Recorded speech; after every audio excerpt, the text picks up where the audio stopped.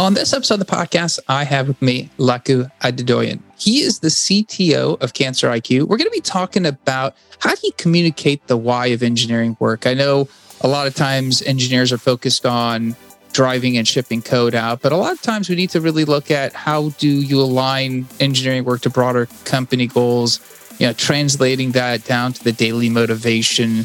And also, as we always kind of touch on, is you got to explain technical debt to the broader organization. That seems to crop up on a lot of episodes, but we're going to get Laku's point of view. And hey, Laku, I'm super excited for you to be on. Thanks. Thank you, Amir, and it's a pleasure being here. And my name is Laku Adedoyin. I'm the CTO at Cancer IQ, and our mission is to help end cancer as we know it. And this is a software-focused podcast. So as you can guess, I'm not a pharmaceutical company. I'm not part of a pharmaceutical company or research lab. Basically, what the Cancer IQ platform does, it enables medical practitioners and physicians to accurately collect data and identify risk for individuals and give individuals information to act on that risk. Because as we know, the sooner you get any information related to cancer, the sooner you can act on it. Absolutely. I mean, it's a great company mission. And I guess, this ties in a good segue to the topic of the why of engineering work. And as I kind of said at the top of the show, engineers drive a lot and ship code. That's their job. But the why behind it, I hear more and more. Everyone likes to, have a vested interest, have a broader understanding, be a part of the mission. Obviously, Cancer IQ's got a great mission, and that's an easy one to kind of convey. But still, obviously, a lot of work goes into it. And once you're in the day-to-day and you're actually coding on a daily basis, losing your focus and the why behind it does shift. But when you look at the why of engineering work and, talking about aligning to the broader company goals, I guess, what do you see in terms of your job in helping your team understand that? Maybe let's talk about your role and how that works first.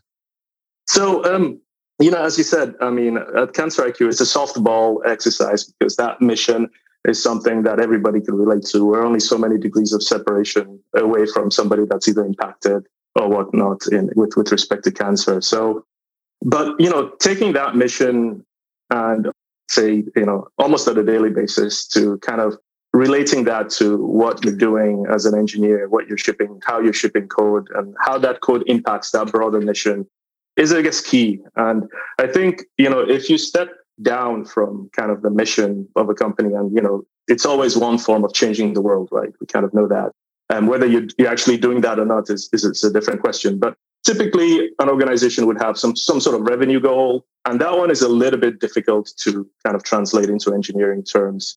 What is more accessible is our goals that are related to the customer. I think one of the facets of, I think, engineers that I work with is engineers like to build things that are used by people, not things that just go into a black hole.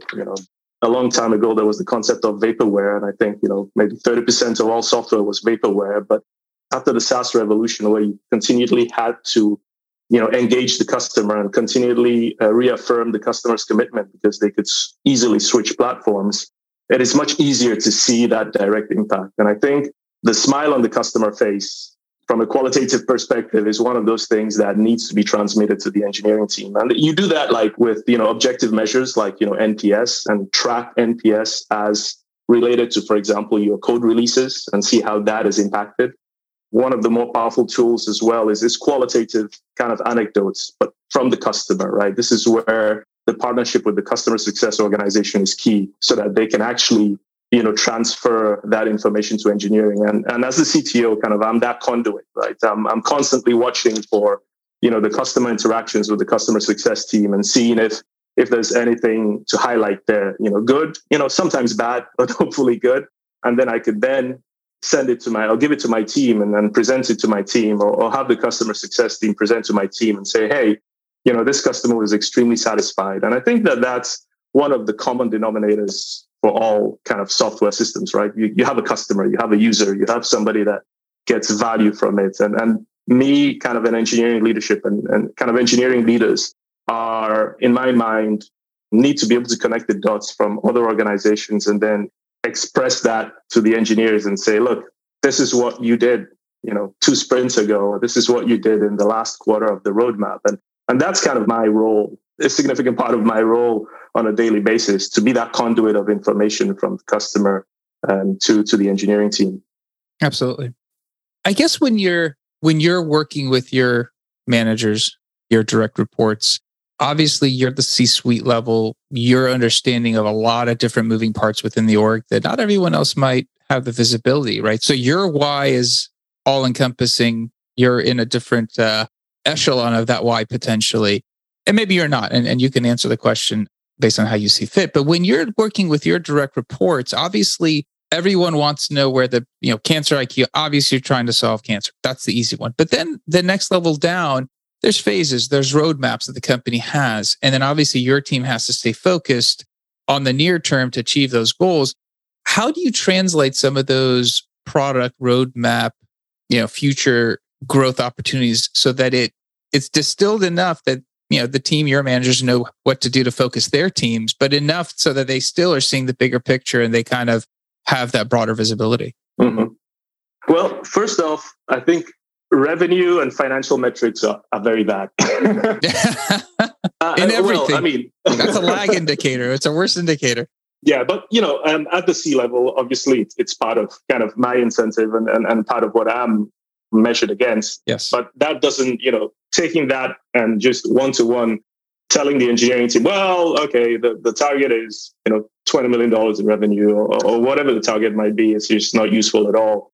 That's where, kind of that roadmap, the roadmap you mentioned is kind of the embodiment of the customer to a certain degree. And the partnership with the product management organization is key. And I have kind of historically, in kind of my experience, very, very much leaned on the product management organization to the extent that I led one for a bit in the past.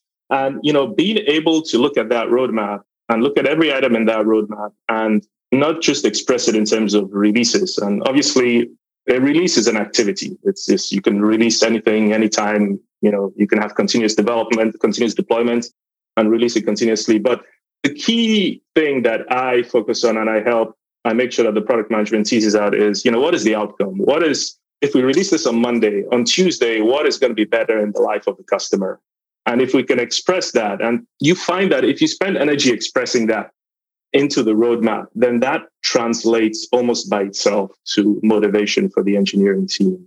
So that outcome is expressed in terms of value to the customer. So, what could they do on Tuesday that they couldn't do on Monday? And if you can hone in on that, then you can actually give that to the managers, give that to my direct reports and say, let's all focus on getting this thing done on Monday so that on Tuesday we can actually measure and we can see this impact it has ultimately on the customer. And you find out that those things are very easy to express. They might not be easy to tease out, and it takes some rigor on the product management side to actually be able to articulate it. But once you find that, it's actually a very simple statement, or it's a very simple bunch of metrics that anybody can understand. And it doesn't create additional overhead in an engineer's mind when they're coding, right? It's something they can grasp and they can actually handle. Absolutely. I guess the flip side question would be bringing that, hey, what impact can you bring to the customer that they didn't previously have, a week, a day, 2 weeks, a month ago? That's definitely something that's, especially in your industry, I could see that's going to bring people's attention. Hey, let's drive. I guess on the flip side, then there's always when you're looking at the why of engineering work, is there is a point in which frustration sets in, things haven't gone well, and you lose focus. I mean, people in their daily lives do this, let alone, within the engineering spaces, you get frustrated, you start losing focus on the bigger picture.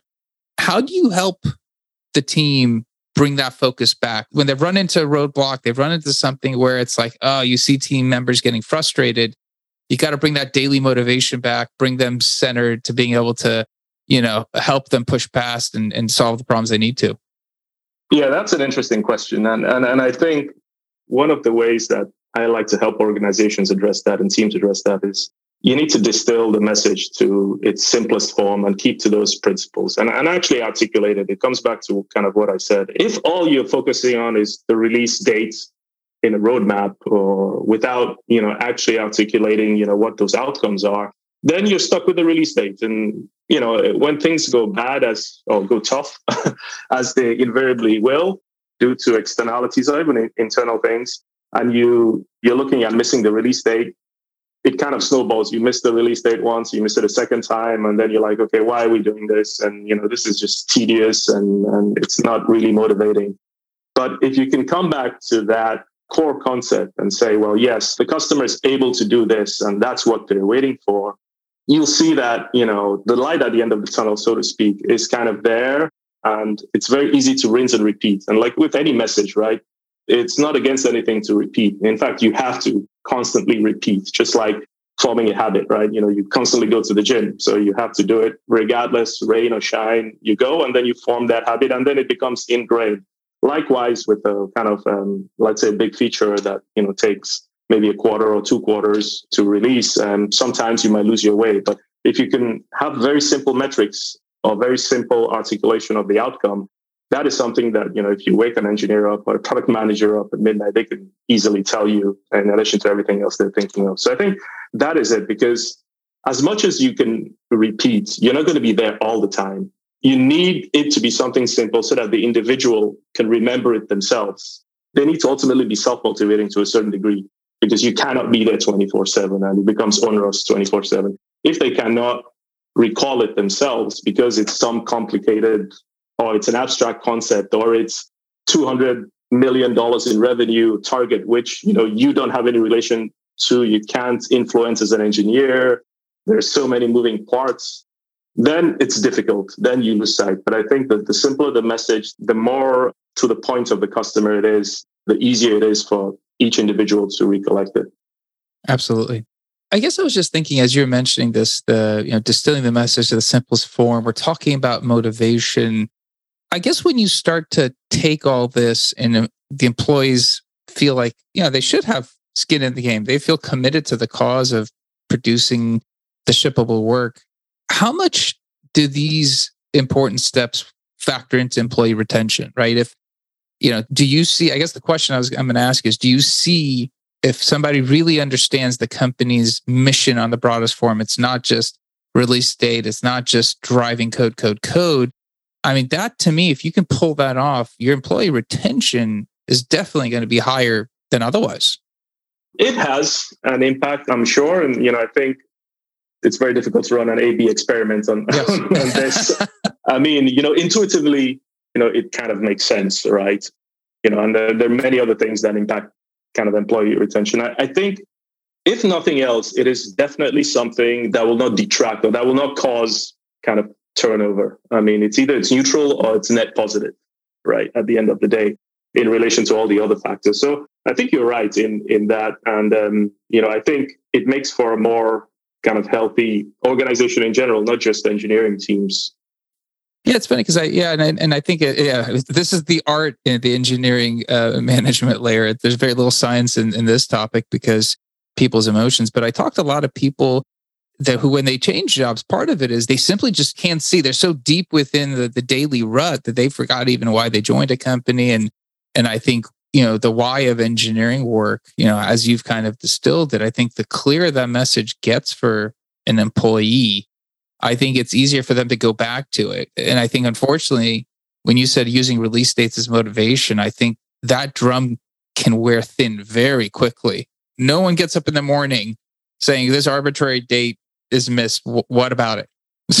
Yeah, you're absolutely right. And I think it's actually, for software organizations, it's a broader question, not just engineering. I mean, every person in that organization needs to have that level of understanding because, arguably for a product and technology company like TransferIQ and others, the software IP is the most important, part of the company.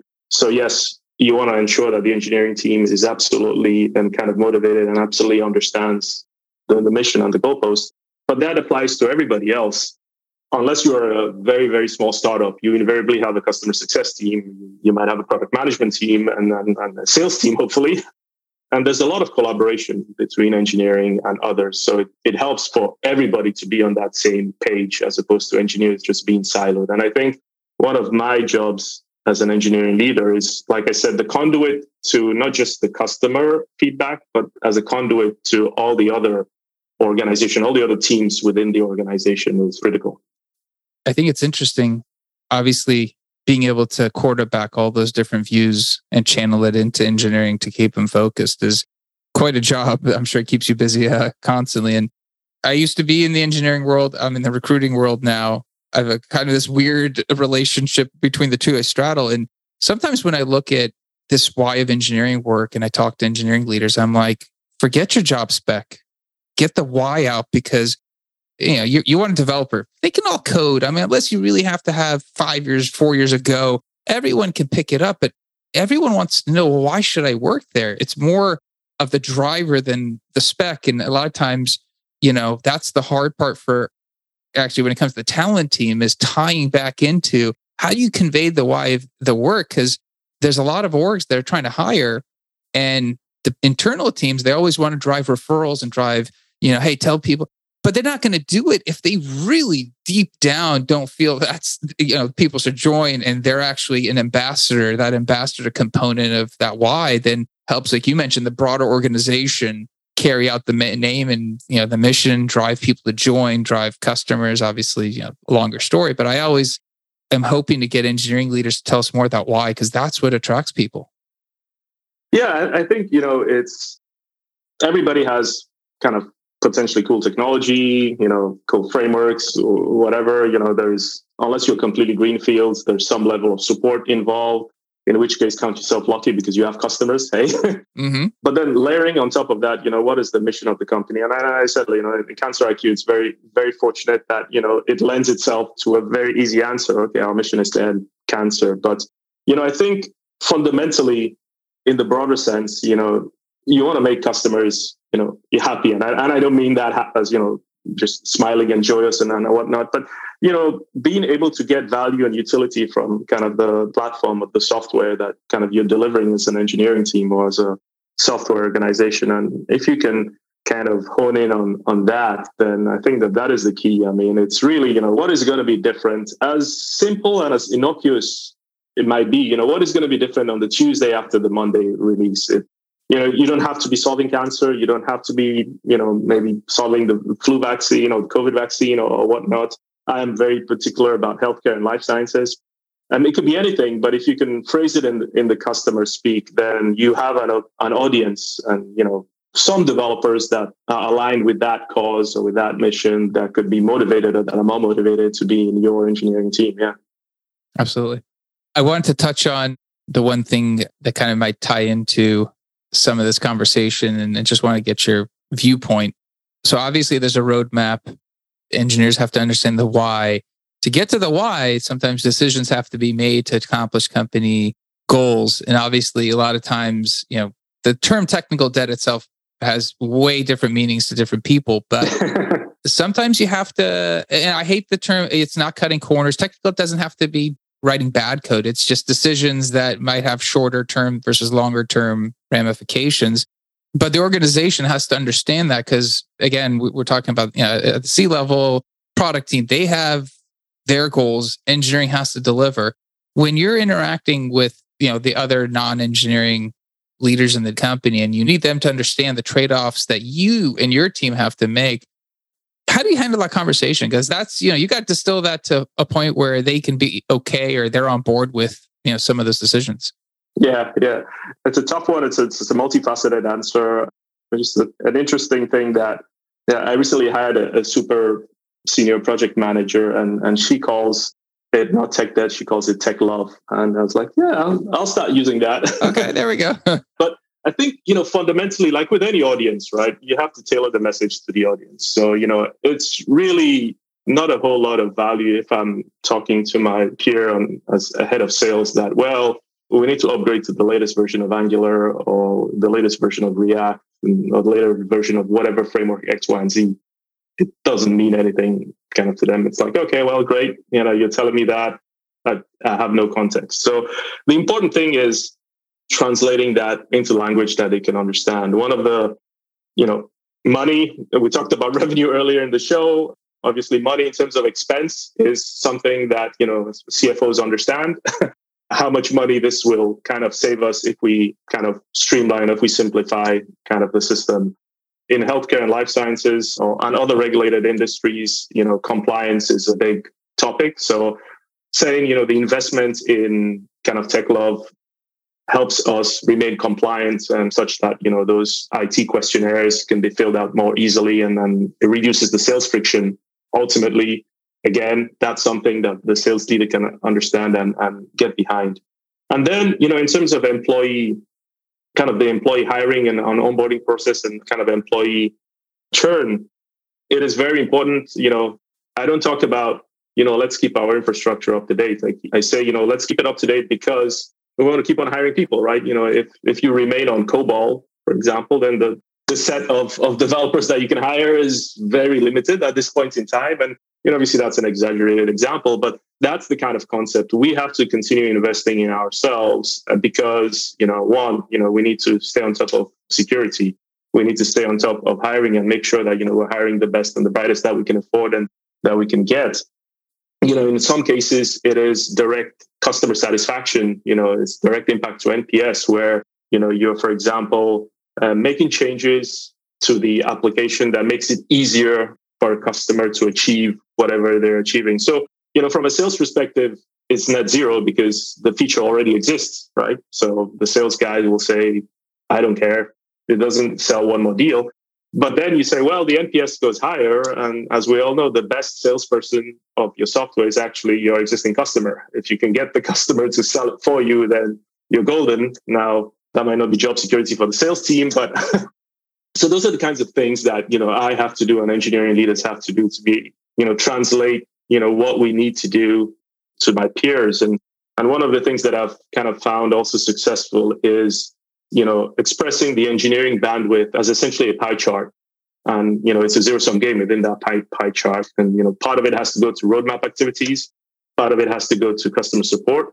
Part of it has to go to what I call infrastructure or tech love, right? And, as an executive team, we agree for a period of time, this is how the pie chart is going to look because, we believe these are the challenges for the company in the upcoming either financial year or quarter or whatnot. And then we track towards that.